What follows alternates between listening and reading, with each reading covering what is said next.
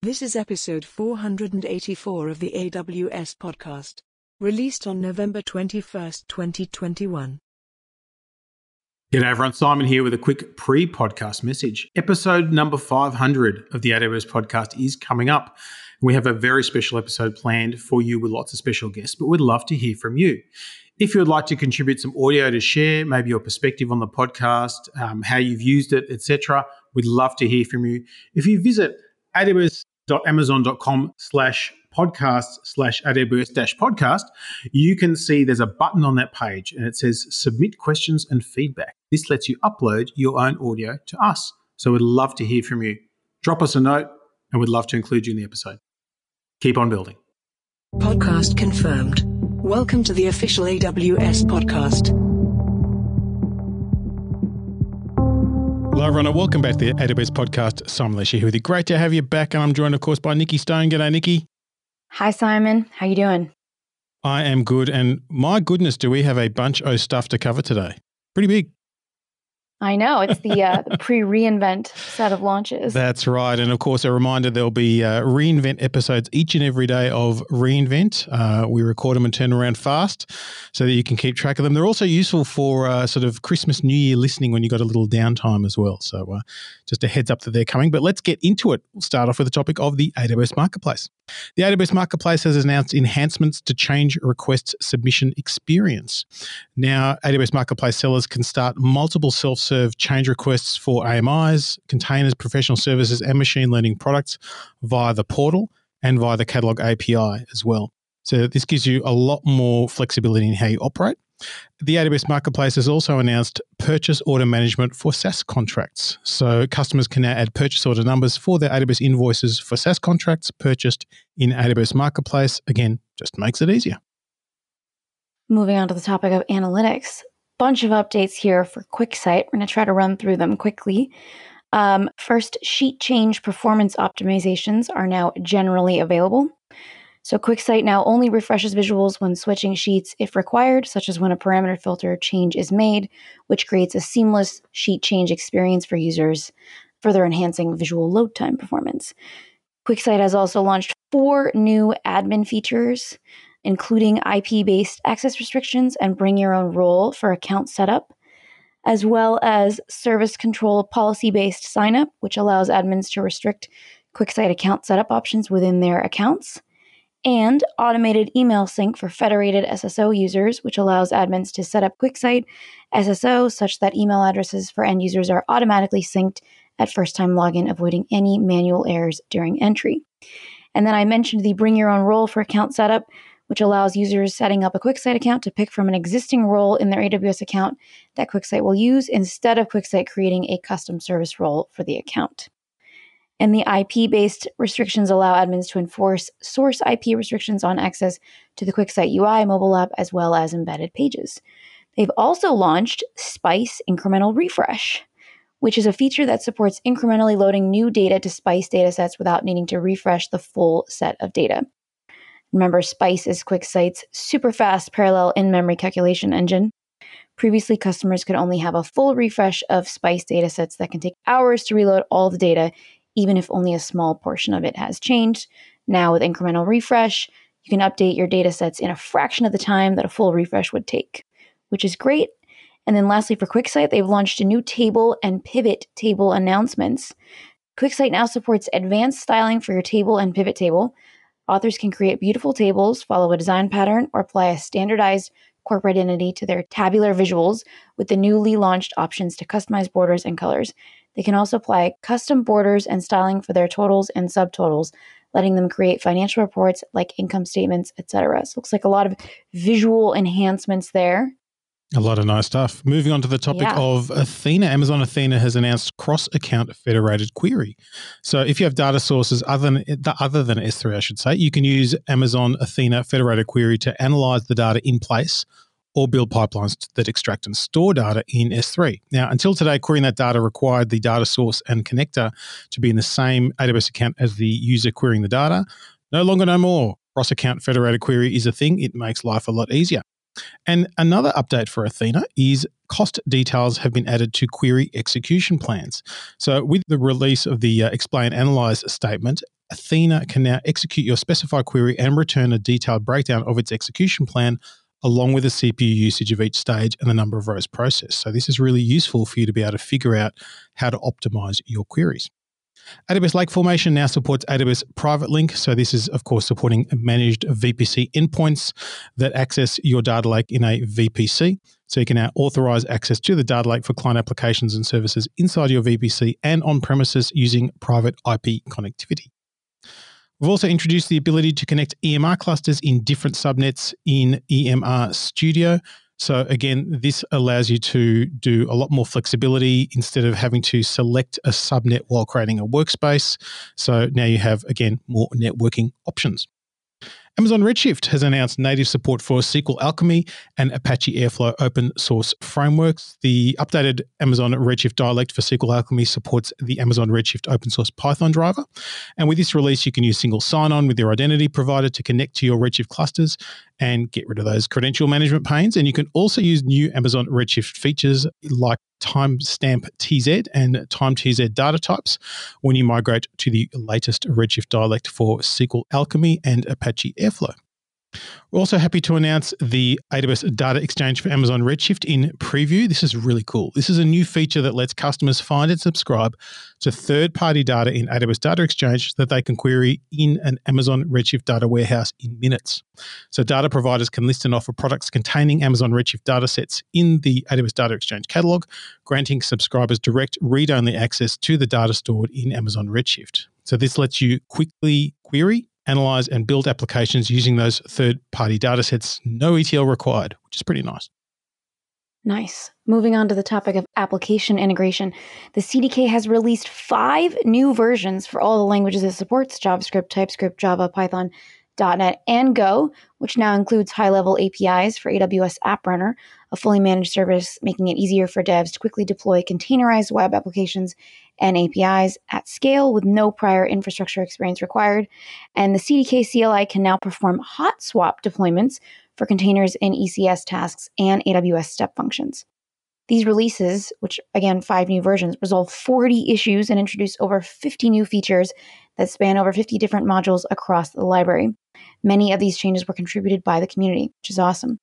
Lastly, for this topic, Amazon SNS now supports token-based authentication for APNS mobile push notifications. So SNS now supports token-based auth for sending push notifications to Apple devices. When creating a new platform application in the SNS console or API, you can now choose between token-based, which is a .p8 key file, or certificate-based, which is a .p12 certificate auth. Nice. Moving on to the topic of blockchain. Amazon QLDB has launched a new version of the QLDB shell. Now, if you have not come across the Amazon Quantum Ledger database, QLDB, it is all kinds of awesome. It gives you all the cool stuff you want from a transparent, immutable, and cryptographically verifiable log without all the other fuss and bother. And so this new QLDB shell is easier to install and to use as well. Moving on to the topic of business applications, the Chime SDK now supports phone call recording. So with the public switch telephone network audio APIs, developers can build customized telephone applications like voice menus, click-to-call, and call routing using the simplicity of a serverless Lambda function. And now they can record their public switch telephone network session initiation protocol voice calls and store the recordings in S3 in a bucket of their choosing using the call recording feature. The Chime SDK also launched a few other updates here. They now support push notifications. So with push notifications, a developer using the SDK messaging for chat can help ensure their users are notified about new messages even when they're not actively using the app. Chime SDK also now supports video background blur. So video background blur runs locally in each user's browser, transforming video before it is shared into the meeting. Users can confirm their background is blurred prior to joining a meeting through video preview, and the blur strength is adjustable from low strength effect to high strength obfuscation. And lastly, the SDK has announced messaging channel flows, which can be used to perform functions like aggregation of responses to a poll before sending results back to participants. Nice. Moving on to the topic of compute, we have a whole bunch of updates. So I'm going to go through at a pretty rapid clip. We are pleased to announce the general availability of Amazon EC2 G5 instances. These are powered by NVIDIA A10G Tensor Core GPUs, and they are useful for a wide range of graphics-intensive or machine learning use cases. They give you up to 3 times high performance for graphic-intensive applications and machine learning inference, and up to 3.3 times higher performance for training simple, moderately complex machine learning models when compared to the EC2 G4DN instances. The G5 instances feature up to 8 of the Tensor Core GPUs and also support up to 192 vCPUs and 100 gig of network bandwidth. There is a lot of good stuff going on here. We also have the new EC2 C6i instances. Now, these are powered by the 3rd generation Intel Xeon scalable processors, codenamed Ice Lake, with an all-core turbo frequency of 3.5 gigahertz and offer up to 15% better compute price performance over the C5 instances for a wide variety of workloads and always-on memory encryption using total memory encryption from Intel. We're also announcing the Amazon EC2 DL1 instances for cost-efficient training of deep learning models. Now, these are instances that are powered by Gaudi accelerators from Habana Labs, which is an Intel company. And these instances deliver up to 40% better price performance than current generation GPU-based EC2 instances for training deep learning models, and are optimized for workloads such as image classification, object detection, and natural language processor. So a reminder to always be reviewing which EC2 instances you're using to get benefit.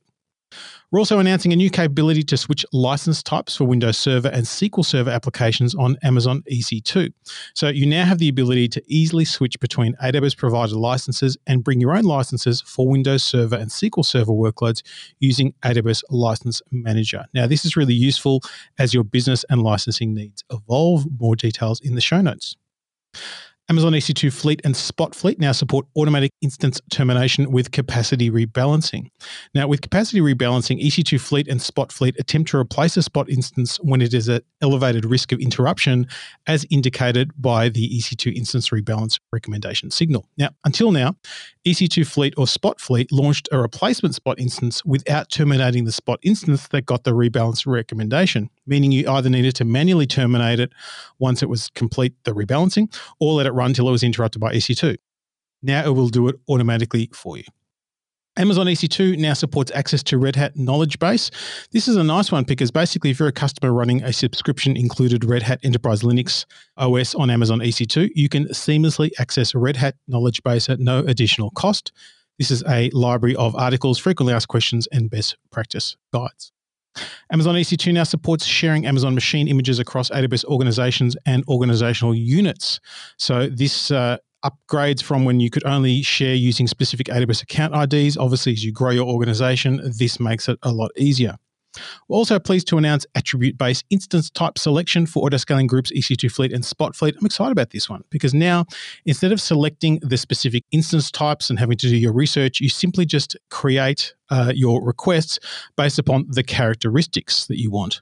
So you may say, I want the latest generation instance type, or I want a particular amount of RAM or CPU, etc. It'll give you the answer you need without you having to figure it out. And finally, on the topic of EC2, we have the EC2 Spot Placements Score, I should say. I was going to say store, but Score is what it is. And it allows you to find the optimal location for your Spot workloads. Spot instance availability varies depending on the instance type, time of day, region, and availability zone. And until now, there was no sort of optimal way to find an optimal region or availability zone to fill your need without actually trying to launch the instance. Now you'll get a score that will tell you the likelihood of getting what you wanted. EKS has a bunch of updates here. First, they've added support for additional cluster configuration options using CloudFormation, so you can now configure tags, endpoint access control, and control plane logging all through CloudFormation for EKS. EKS for Fargate now supports Fluent Bit Kubernetes filter. So Fargate now supports the use of the Kubernetes Fluent Bit filters, which provide enriched Kubernetes-specific metadata to Fluent Bit logs. Customers can now easily observe and troubleshoot their applications by using the Kubernetes pod, container, or namespace name, among other Kubernetes metadata, to associate with their application's logs.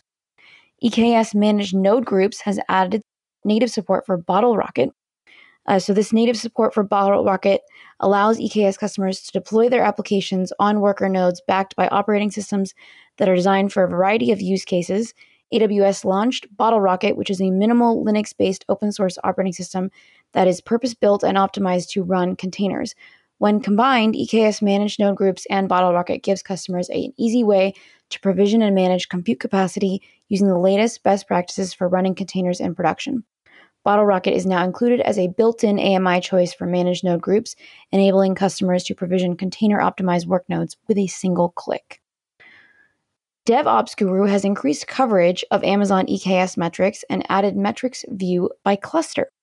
So the DevOps Guru has added support for additional metrics at the node and pod level for clusters managed by EKS.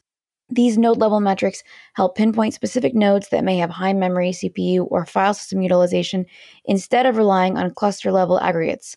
Pod-level metrics, which include pod CPU utilization over pod limit and pod memory utilization over pod limit, will help identify which pods are going over soft limits and therefore are in danger of hitting hard resource constraints or at risk of producing errors due to resource exhaustion. DevOps Guru also tracks container restarts and notifies you of issues with pulling images or issues with application startup. ECS has a couple updates as well. They have improved capacity providers to deliver faster cluster auto-scaling. Customers who need to launch a large number of tasks, like above 100, on their ECS clusters will now see their cluster infrastructure scale a lot faster, which is great. Cluster auto-scaling is an ECS capability that manages the scaling of ECS auto-scaling groups on your behalf, so you can just focus on running your tasks. The optimizations that they've made are in the capacity providers, which now enable ECS to adjust cluster capacity in a more responsive manner, especially in cases when a cluster needs to scale out to launch a large number of tasks, or when multiple ECS services that have disparate resource requirements are scaling out simultaneously. These performance optimizations will give you a faster cluster auto-scaling experience. ECS has now also added container instance health information, so customers now get enhanced visibility into the health of their compute infrastructure. Customers running containerized workloads on ECS or on-prem with ECS Anywhere can now query the health status of the container runtime for their container instances directly from the ECS API, and this helps improve application resiliency. Fargate now supports ECS Windows containers. I love this one specifically. Well, at least I really wanted this one a few years ago. But so yeah, Fargate now has the ability to launch ECS Windows containers. So it's super easy to run Windows containers on AWS now because, Fargate is amazing and takes most of the launch hassle away from you. The AWS App2 container now supports ECS Fargate Windows, speaking of that. So with this feature, you can now target AWS Fargate for EC2 Windows containers as a deployment runtime, in addition to ECS and EKS that were previously supported. So using App2 container, developers can take a running Windows-based .NET application or a Windows service, analyze, containerize, and deploy to AWS Fargate for ECS Windows containers in a few simple steps. Once you've done that, you can take advantage of auto-scaling, host management, and secured application lifecycle management offered by AWS Fargate. AWS Lambda now supports cross-account container image pulling from Amazon Elastic Container Registry. So now you can get those container images that are stored in a different AWS account from that of your AWS Lambda function rather than having to copy it across. We're happy to announce AWS SAM Accelerate. This allows you to quickly test code changes against the cloud, and this is a public preview. The AWS SAM CLI is a developer tool that makes it easier to build, locally test, package, and deploy serverless applications, and SAM Accelerate is a new capability of SAM CLI that makes it faster and easier for developers to test code changes made locally to their serverless applications against a cloud-based environment, which reduces the time from local iteration to production readiness, which is always a good thing. Amazon, I'll be using that today. Yeah, how did you find it? I mean, I haven't used it yet, but I will. You're getting onto it. Use that today. Yeah. You will test and report back. Yes.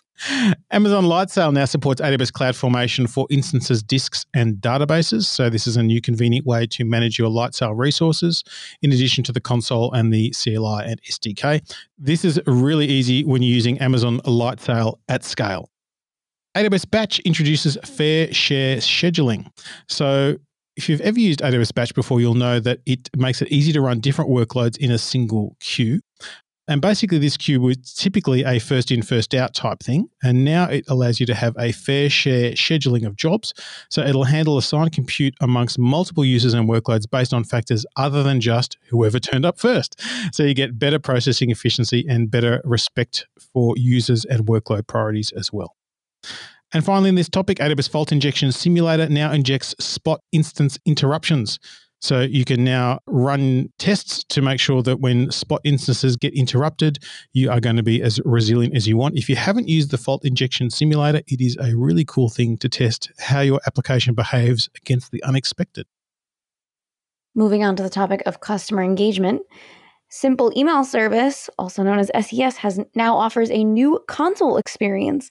So it's a complete newly redesigned service console that should make it easier for customers to leverage the speed, reliability, and flexibility that SES has to offer.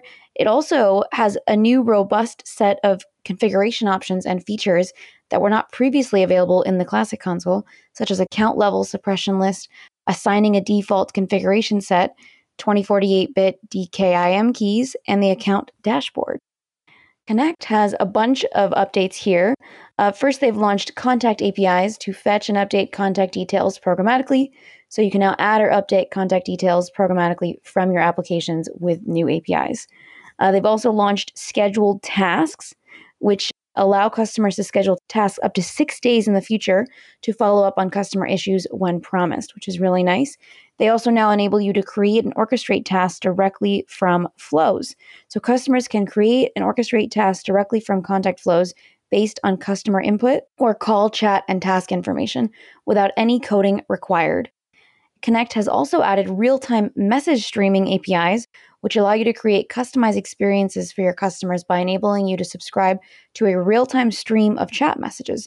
Using the new APIs, you can integrate Connect with SMS solutions and third-party messaging applications, such as Facebook Messenger, Twitter, etc., enable mobile push notifications, and create analytics dashboards to monitor and track chat message activity. Connect has also launched CloudFormation support for users, user hierarchy groups, and hours of operations. So all three of those APIs can be now used in CloudFormation with Amazon Connect. And they've also launched an API to configure hours of operation programmatically. So with this new API, you can configure hours of operation, which can be used in contact flows to decide which queue to route contacts to. Additionally, you can now delete hours of operation that are no longer required using this delete API. They have been super busy. Amazon Kendra has released the SharePoint connector to enable SharePoint site search. So if you haven't used Amazon Kendra, it's an intelligent search service powered by machine learning, and it lets you get relevant information to customers and employees when they need it. It's actually really good. We use it internally for some stuff, and it's very, very cool. Now you can index and search documents from Microsoft SharePoint 2013 or Microsoft SharePoint 2016 servers. Amazon Pinpoint has launched in-app messaging as a new communications channel. So this is really useful for creating a very personalized user experience. When an end user is engaged with a mobile or web application, customers can use in-app messaging to show relevant content to drive high-value user actions such as repeat purchases, key content promotion, or user onboarding. And after initial implementation, these messages can be created and launched through the Pinpoint console without the need to make code changes. And Pinpoint had another update, which is the support for 10-digit long code vetting. So this allows you to do an extended review of your company's 10-digit long code registration details. And by vetting your company's 10 DLC registration, you can get higher throughput rates for the messages that you send using those particular numbers. Moving on to the topic of database, Amazon DocumentDB with MongoDB compatibility has launched a number of updates. So first off, you can achieve up to 30% better performance using the new Graviton 2 instances. So they now have support for the T4G medium and R6G instance types, which are the Graviton 2 instances. And then you can obviously achieve that 30% performance boost when you choose those instances. They've also added support for access control with user-defined roles. So with user-defined roles, you can grant users one or more custom roles that determine which operations they are authorized to perform, which improves DocumentDB's RBAC support, which was previously limited. They've also added support for $literal, $map, and $root. These are additional APIs, and each one, $literal it's an aggregation operator that accepts any valid expression, returns a value without parsing. $map is an aggregation operator that applies an expression to each item in an array and returns an array with the applied results, like .map in any language. $root is a system variable that references top-level document that is being processed in the aggregation pipeline stage. They've also added support for storing, querying, and indexing geospatial data. So with geospatial querying capabilities, you can get the following benefits: creating 2D sphere indexes and proximity querying. You can read more information in the show notes if you're interested in geospatial data. And lastly, for DocumentDB with MongoDB compatibility, they now provide a JDBC driver to connect from BI tools and execute SQL queries. This one's actually really powerful. So you can create a JDBC driver that enables connectivity from BI tools such as Tableau, MicroStrategy, ClickView, and other tools such as that. So you can run SQL queries against your DocumentDB cluster from tools like SQL Workbench. Babelfish for Aurora PostgreSQL is now generally available. I know a lot of people have been excited about this. This is a new capability for Amazon Aurora PostgreSQL Compatible Edition that enables it to understand queries from applications written for Microsoft SQL Server. So with Babelfish, applications currently running on SQL Server can directly run on Aurora PostgreSQL with a fraction of the work required compared to a traditional migration. So Babelfish understands the SQL Server Y protocol, TDS, and T-SQL, which is the Microsoft SQL Server query language, so you don't have to switch database drivers or rewrite all your application queries. This is very, very cool.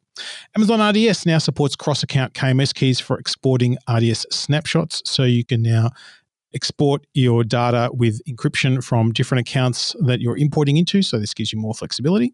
Amazon RDS on AWS Outpost now supports exporting database logs to Amazon CloudWatch. And Amazon RDS for MySQL and Outpost now supports some new minor versions, including 8.0.23 and 8.0.25. We recommend you upgrade those to get benefits of the security fixes and other good stuff. Speaking of versions, always good to keep your versions up to date. Amazon Aurora supports PostgreSQL 13.4, 12.8, 11.13, and 10.18. And it also, Amazon Aurora PostgreSQL now supports PostGIS 3.1. And this is a new version of PostGIS, which allows a whole bunch of cool new geospatial features and a lot of performance improvements as well. We're also thrilled to announce Amazon RDS Custom for Oracle. Now, Amazon RDS Custom is a managed database service for legacy, custom, and packaged applications that require access to the underlying OS and DB environment. And Amazon RDS Custom is now available for the Oracle Database Engine. And what this does is automates the setup, operation, and scaling of databases in the cloud while granting access to the database and underlying operating system to configure settings, install patches, and enable native features to meet the dependent application's requirements. So if you're familiar with RDS, one of the great things about it is you don't have to touch the operating system or the database. It all gets done for you. This is really useful when you've got stuff that may be a little bit older, a little bit more fiddly, and needs that additional customization. You now have it. Amazon RDS for MySQL now supports new minor version 8.0.26 and includes global transaction identifiers and delayed replication. And Amazon RDS Proxy now supports Amazon RDS for MySQL version 8. So additional compatibility there. And if you are previewing changes to new versions, there's a lot of version stuff we're talking about here. PostgreSQL 14 release candidate 1 is now available in the Amazon RDS database preview environment. So you can spin it up and test it and see if it works the way you thought it would do. And finally, Database Activity Streams now supports Graviton 2-based instances. So this allows you to get way more performance and cost benefit in using this capability. If you haven't used it before, it provides a near real-time stream of database activities in your relational database for auditing and compliance purposes. And when integrated with third-party database activity tools, database activity streams can monitor and audit database activity to give you safeguards for your database and help you meet your security requirements. Moving on to my favorite topic, developer tools. AWS toolkits for Cloud9, JetBrains, and VS Code now support interaction with over 200 new resource types. So all three of those toolkits now provide customers with the ability to select and view from a list of 245 resource types across 94 services without ever leaving your IDE. With this release, in addition to accessing AWS services that are listed by default in the Explorer pane, customers can choose from hundreds of resources to interact with. This feature uses the Cloud Control API, which enables the toolkit to continually and rapidly add new resource types in the future. Corretto 17 support roadmap has been announced. So they've announced that they will be providing long-term support for Corretto 17 until September 2028, and they will be moving to a new 2-year cadence for Corretto LTS releases along with the rest of the OpenJDK community. Corretto has also announced October quarterly updates. So there have announced quarterly security and critical updates for Corretto long-term support versions. 11.0.13 and 8.312 are now available for download. Corrado 17 updates will be available shortly after the release is tagged in the OpenJDK 17 repository. And lastly, for this topic, Amazon TimeSync service now makes it easier to generate and compare timestamps. So you can generate and compare timestamps from EC2 instances with Clockbound, which is an open source daemon and library. This information is valuable to determine order and consistency for events and transactions across EC2 instances, independent from the instance's respective geographic locations. Clockbound calculates your EC2 instance's clock error bound to measure its clock accuracy and allows you to check if a given timestamp is in the past or future with respect to your instance's current clock. On every call, it will simultaneously return two pieces of information, the current time and the associated absolute error range, which means that the actual time of a clock-bound timestamp is within a set range. Very nice. Moving on to the topic of end-user computing, one update here. We're happy to announce Amazon Workspaces API to create new updated images with latest AWS drivers. So now you can keep your Workspaces image up to date with the latest and greatest drivers. Previously, you had to manually launch the instance and install the drivers. Now it's all automagical for you through the API. Moving on to the topic of front-end web and mobile, Amplify has announced new Observe Query API for Data Store, which helps apps with real-time data open faster. So developers can use the new Observe Query API to open apps faster using locally stored data and then update the app UI with real-time data using no additional code. Okay, I personally I love this one. I can go update all of my applications. Definitely really excited about this one. So with this new API, you can retrieve both locally stored data and subscribe to subsequent data changes synced from the cloud with a single API call. If you remember, previously you had to wait for local data to actually load upon open of application, which means that you had to show your users a loading screen, which was fun times. So go ahead and update with the new Observe Query API. Amplify has also launched additional updates. They've launched further data management capabilities for the admin UI. One of them is they've now allowed generating seed data with Faker and downloading data to a CSV file, which simplifies creating and managing data in Amplify and allows for more realistic demo data that is quickly shareable. To see data that looks realistic and matches your needs, you can just go ahead and go to the Content tab in your UI and click Seed Data. It's just as simple as that. And then they've also, Amplify for JavaScript now supports resumable file uploads for storage. So it now supports pause, resume, and cancel actions on file uploads to S3 via the Amplify storage category. So that's great if you need to pause or resume file uploads on a mobile device, specifically if there's a network interruption during an upload. And lastly, for this topic, Device Farm has announced support for testing web applications hosted in a VPC. So you can test your web applications on different desktop versions of Chrome, Firefox, Internet Explorer, and Microsoft Edge. And they've now added support for testing web apps that are hosted in a VPC. Moving on to the topic of game tech, there is now new region availability and Graviton 2 support available for Amazon GameLift. So Amazon GameLift is a fully managed, dedicated game server hosting solution that deploys, operates, and scales cloud servers for multiplayer games. It is now available in the Asia-Pacific Osaka region, as well as a whole bunch of others. And GameLift Fleet IQ now supports the next-generation AWS Graviton 2 processors, which gives you, of course, better performance and lower cost. Onto the topic of the Internet of Things, we are happy to announce the general availability of the AWS Panorama appliance. Now, we've spoken about this in previous podcasts, and it is a device that enables customers to improve their operations and reduce costs by using existing on-premises cameras and analyzing video streams locally with computer vision. This is really useful for customers in industrial, hospitality, logistics, retails, and other industry that want to make decisions faster and optimize, their operations. So now you can get access to this. It is available for sale on AWS Elemental in the United States, Canada, United Kingdom, and most of the EU, and will be available in more regions in the coming months. I also did a launch episode on it, so you can go deep on Panorama Appliance if you'd like. It is a good thing. AWS IoT Core for LoRaWAN now supports managed firmware over-the-air updates. So this is really useful if you use that technology. And AWS IoT Sitewise announces support for using the same asset models across different hierarchies. So with this feature, customers can simplify the asset modeling experience by reducing the number of models required to build a virtual representation of their industrial operations. Moving on to the topic of machine learning, SageMaker Autopilot now generates additional data insights and recommendations. So Autopilot automatically builds, trains, and tunes the machine learning models based on your data, which allows you to maintain full control and visibility. As part of building, Autopilot automatically cleans, prepares, and pre-processes data to optimize performance of machine learning models. And now you can generate several additional data insights that can help you improve the quality of data and thereby build higher quality models that better meet your business needs. Amazon has also announced new NVIDIA Triton inference server on SageMaker, which enables customers who choose NVIDIA Triton as their model server to bring their containers and deploy them at scale in SageMaker. NVIDIA Triton is an open source model service that runs trained machine learning models from multiple machine learning frameworks, including PyTorch, TensorFlow, XGBoost, and Onyx.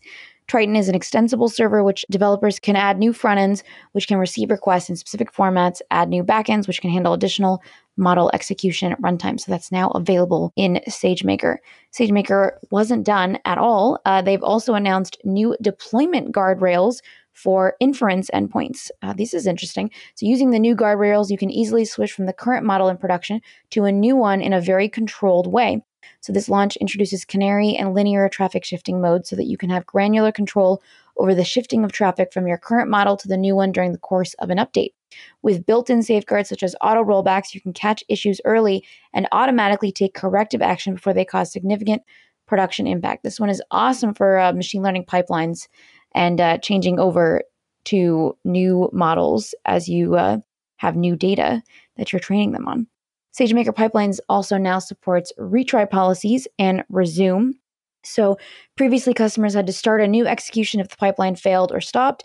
Now they can resume a failed or stopped pipeline from the previously failed or stopped step, which makes it easier to debug your pipelines and saves time and resource by not re-executing previously successful steps.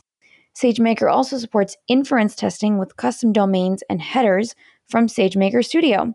So customers can now make test inference requests to endpoints with a custom URL and endpoints that require specific headers. And SageMaker has also launched fully managed RStudio Workbench. So this is the industry's first fully managed RStudio integrated development environment. You can easily bring your current RStudio license and migrate self-managed RStudio environments to SageMaker in just a few simple steps. RStudio, as a reminder, is one of the most popular IDEs among R developers for data science, statistical analysis, and machine learning. And you can now take advantage of it inside SageMaker. Lastly, for the topic of SageMaker, SageMaker Autopilot has added support for time series data. So starting today, Autopilot now supports time series data. You can use Autopilot to build machine learning models for regression and classification problems for time series data or any sequence data, enabling scenarios such as supervised anomaly detection, risk assessment, or fault prediction based on a sequence of data points. Wow, that was a lot of SageMaker updates, Nick. You did well. I was waiting to hear the collapsing noise of you falling over with all those ones, but a lot of cool stuff. There's a lot of cool stuff there. Amazon is on a roll. Amazon Translate now enables multi-directional custom terminology. So today we're introducing multi-directional custom terminology, and this gives you more control and flexibility over your translation workflows. Custom terminology is a feature of Amazon Translate that lets you customize your translation of named entities such that your brand names, character names, model names, and other unique context and content using your terminology file is recognized. With multi-directional custom terminology, you no longer have to constrain yourself to set the first column of your terminology file as your source language. You can now use the same terminology file to translate both to and from a specific language. And Amazon Translate now supports 4 more languages and variants. So it includes Irish, Marathi, Portuguese, and Punjabi. So this really increases the amount of languages and regions and combinations as well. So it's giving you more and more choice.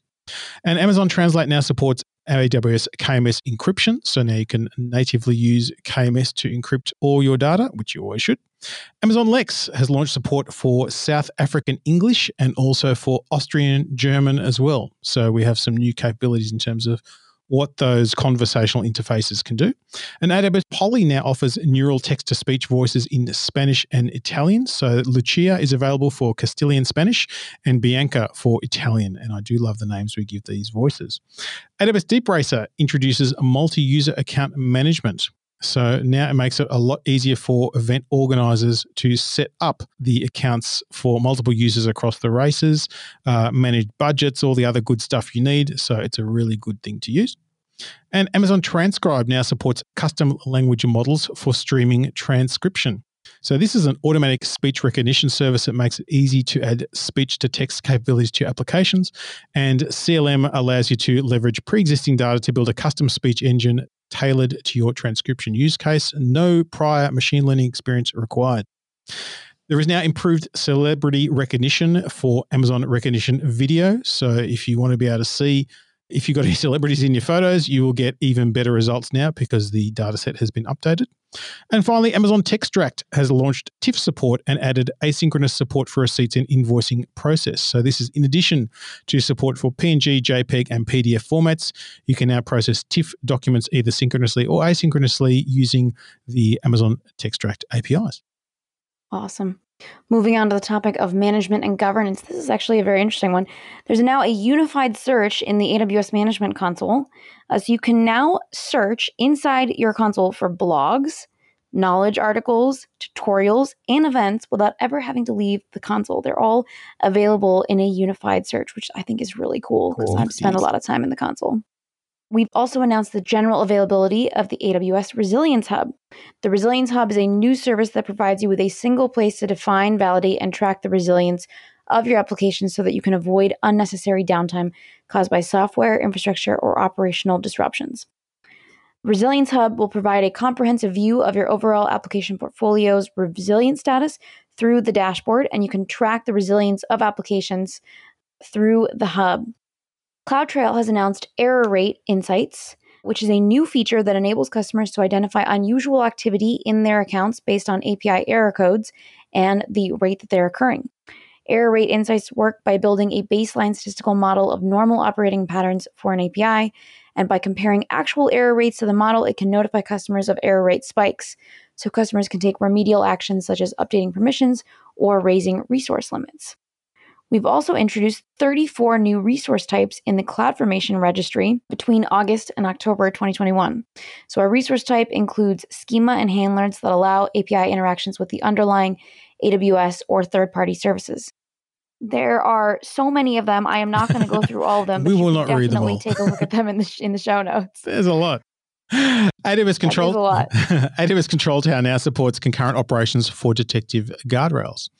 So this lets you expedite your guardrail management. You can now enable multiple detective guardrails without needing to wait for individual guardrail operations to complete. So this gives you an out-of-the-box preventative and detective guardrail experience that you can deploy to increase your security, operational, and compliance posture. AWS Fault Injection Simulator now supports Amazon CloudWatch Alarms and AWS Systems Manager Automation Runbook. So you can test your stuff with all those things that you need to pay attention to. And Amazon DevOps Guru now supports multi-account insight aggregation with AWS organizations. So again, you can roll all those insights up across all of your organization. And we're also now happy to announce the general availability of a secure continuous integration and deployment pipeline using the AWS Serverless Application Model Pipelines, or AWS SAM pipelines. This is a new feature of AWS SAM CLI that gives you access to the benefits of CI/CD in minutes, such as accelerating deployment frequency, shortening your lead time for changes, and reducing deployment errors. The AWS SAM pipelines comes with a set of default pipeline templates for popular CI/CD systems such as CloudBees, CI Jenkins, GitLab CI/CD, GitHub Actions, Bitbucket pipelines, and AWS Code Build code pipelines that follow AWS deployment best practices. AWS Systems Manager maintenance windows now supports defining custom cutoff behavior for tasks. So now you can stop or continue ongoing tasks when the cutoff time is reached. And we're also happy to introduce support for AWS KMS customer managed keys for encrypting artifacts by Amazon CloudWatch Synthetics. So again, more encryption. You can now do bulk editing of ops items in AWS Systems Manager Ops Center. So it makes it easy to do lots of things at once. And finally, in this topic, AWS Systems Manager Fleet Manager now offers advanced filtering for managed instances. So you can use much more filtering applicable to your data, taking out the guesswork of figuring out what you should be looking for. Moving on to the topic of media services, Amazon Nimble Studio has launched the ability to test launch profile configurations via the Nimble Studio console. So now Studio supports the ability for admins to test their launch profile configurations directly from the console, which reduces the number of errors artists experience when provisioning a workstation. AWS Elemental Media Live now supports Nielsen watermarking for audience measurement. So you can now use Elemental Media Live to encode Nielsen's proprietary watermarks in your Media Live channel, which enables you to encode them into the audio of live streams as well. So obviously it's used for audience measurement if you're not familiar. And lastly, for this topic, AWS Elemental Media Convert now supports rich text rendering of IMSC 1.1 and TTML subtitle text. Both of these formats allow detailed formatting that includes text size, position, justification, color styling, and shadowing. Moving on to the topic of migration and transfer. AWS Data Sync can now copy data between Hadoop Distributed File System, HDFS, and AWS Storage Services. So you can get data out of your HDFS file systems and onto other things to make use of it. We're also happy to introduce AWS Migration Hub strategy recommendations. These allow you to easily make a recommendation for how you would migrate and modernize your particular applications running on-premises or in AWS. The new strategy recommendations feature is the ideal starting point to begin your transformation journey because it gives you prescriptive guidance on the optimal strategy and tools to help you migrate and modernize at scale. It helps you automate that manual process of analyzing each running application, figuring out the dependencies, and all the other fun stuff you have to do when we need to migrate. So it's pretty nifty. Moving on to the topic of networking and content delivery, CloudFront now supports configurable core, security, and custom HTTP response headers. So you can now add core, security, and custom headers to your HTTP responses returned by your CloudFront distributions. You no longer need to configure your origins or use custom Lambda at the edge or CloudFront functions to insert these headers. So lots of different headers that you can now insert without additional configuration. Transit Gateway Network Manager has launched new APIs to simplify network and route analysis in your global network. So these APIs enable you to perform automated analysis of your global network and allows you to build your own topological view for visualization purposes. You can get an aggregated view of your global network resources, analyze routes, and retrieve telemetry data across AWS regions using several new APIs. I'm not going to list them all. Please see them all in the show notes. AppMesh metric extension is now generally available. With the metric extension, customers can collect and filter aggregated AppMesh service metrics that help with debugging, simplify monitoring, and reduce usage costs. The metric extension is available to all customers running workloads on EC2. The Global Accelerator has added support for 2 new Amazon CloudWatch metrics. You can now monitor the total number of healthy endpoints and the total number of unhealthy endpoints served by your accelerator, including EC2 instances, application load balancers, network load balancers, and elastic IP addresses. With these new metrics, you can create CloudWatch alarms to more quickly and easily detect issues with your global accelerator endpoints. You can now disable default reverse DNS rules with the Route 53 resolver. So this allows you to have more control over your environment, and you couldn't disable those in the past, but now you can. AWS Load Balancer Controller version 2.3 is now available with support for ALB IPv6 targets. So this provides a Kubernetes native way to configure and manage your ELBs. And the AWS pricing calculator now supports Amazon CloudFront. So now you can figure out your costs based upon particular volumes, etc. And you can also look at an optimal monthly spend commitment that could save up to 30% of your CloudFront bill in exchange for a 1-year commitment. Let's move on to the topic of security, identity, and compliance. You can now manage access centrally for CyberArk users with AWS Single Sign-On. You can also do the same for JumpCloud users as well. And the AWS Secrets Manager has increased the secrets limit to 500,000 per account, which is up from 40,000 per account. Whoa. It's pretty cool, and it simplifies secrets management for software as a service or platform as a service applications that rely on unique secrets for large numbers of end customers. The AWS Security Hub has added 3 new foundational security best practice standard items and 3 new partners as well. So this helps you get more input into your security posture and understand what's going on in that very scary world. Some of the new integration partners include HackerOne and Logz.io, which helps you get a view of the vulnerabilities that are out there. AWS Security Hub has added support for AWS Private Link for private access to Security Hub APIs. And the Security Hub has also added support for cross-region aggregation of findings to simplify how you evaluate and improve your AWS security posture. The AWS Audit Manager custom framework sharing is now also generally available, and this allows instant access of your custom frameworks across multiple AWS accounts without the need to manually copy or move underlying custom controls. Moving on to the topic of storage, AWS Backup has a couple announcements here. They provide new resource assignment rules for your data protection policies. The new resource assignment options allow you to define your selection criteria using AWS-supported resource types, which is a combination of AWS tags and resource IDs, and enables you to automatically identify the AWS resources that store data of your business-critical applications and protect your data using immutable backups. Backup has also added support for Amazon Document DB with MongoDB compatibility. So this allows you to centrally manage data protection of your Document DB clusters with other supported services for database storage and compute, now inside AWS Backup. And they've also added support for Amazon Neptune to its portfolio of supported services. And lastly, for this topic, there is a new AWS Solutions implementation called Web Client for AWS Transfer Family. The web client for AWS Transfer Family provides an intuitive web browser interface for using AWS Transfer for SFTP, and it allows you to adopt AWS Transfer Family, plus provides a simple web portal to your corporate SFTP environments for your users. That was a whole bunch of updates today, Nikki. Oh my, we got through it. And one of the fun things is I'm recording. I'm back in the office. I'm recording in the studio, and I use my laptop as part of my recording rig. And I do not have the power cable with me, so I didn't bring my charging brick with me. And because I'm using what are we on? a laptop that's pretty crappy when it comes to battery life, I'm at 6%. So in the background, I've been turning stuff off. The brightness on my screen is very, very low. So yeah, it's telling me it's time for us to go. Nikki, how do people get in touch? You can find me on Twitter. My handle is knee, like your knee, and a key 23. That's KNEEKEY 23. I answer all my DMs there and always happy to hear your feedback on the podcast. Thanks, Nikki. Good to have you back on the show again. Good to be back. And we love to hear your feedback. AWS podcast at Amazon.com is the other place to do it. And of course, you can record your own feedback as well. Link on the webpage. And until next time, keep on building. Episode number 500 of the AWS podcast is coming up. We have a very special episode planned for you with lots of special guests, but we'd love to hear from you.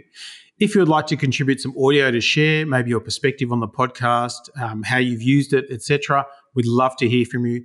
If you visit aws.amazon.com/podcast/AWS-podcast, you can see there's a button on that page and it says submit questions and feedback. This lets you upload your own audio to us. So we'd love to hear from you.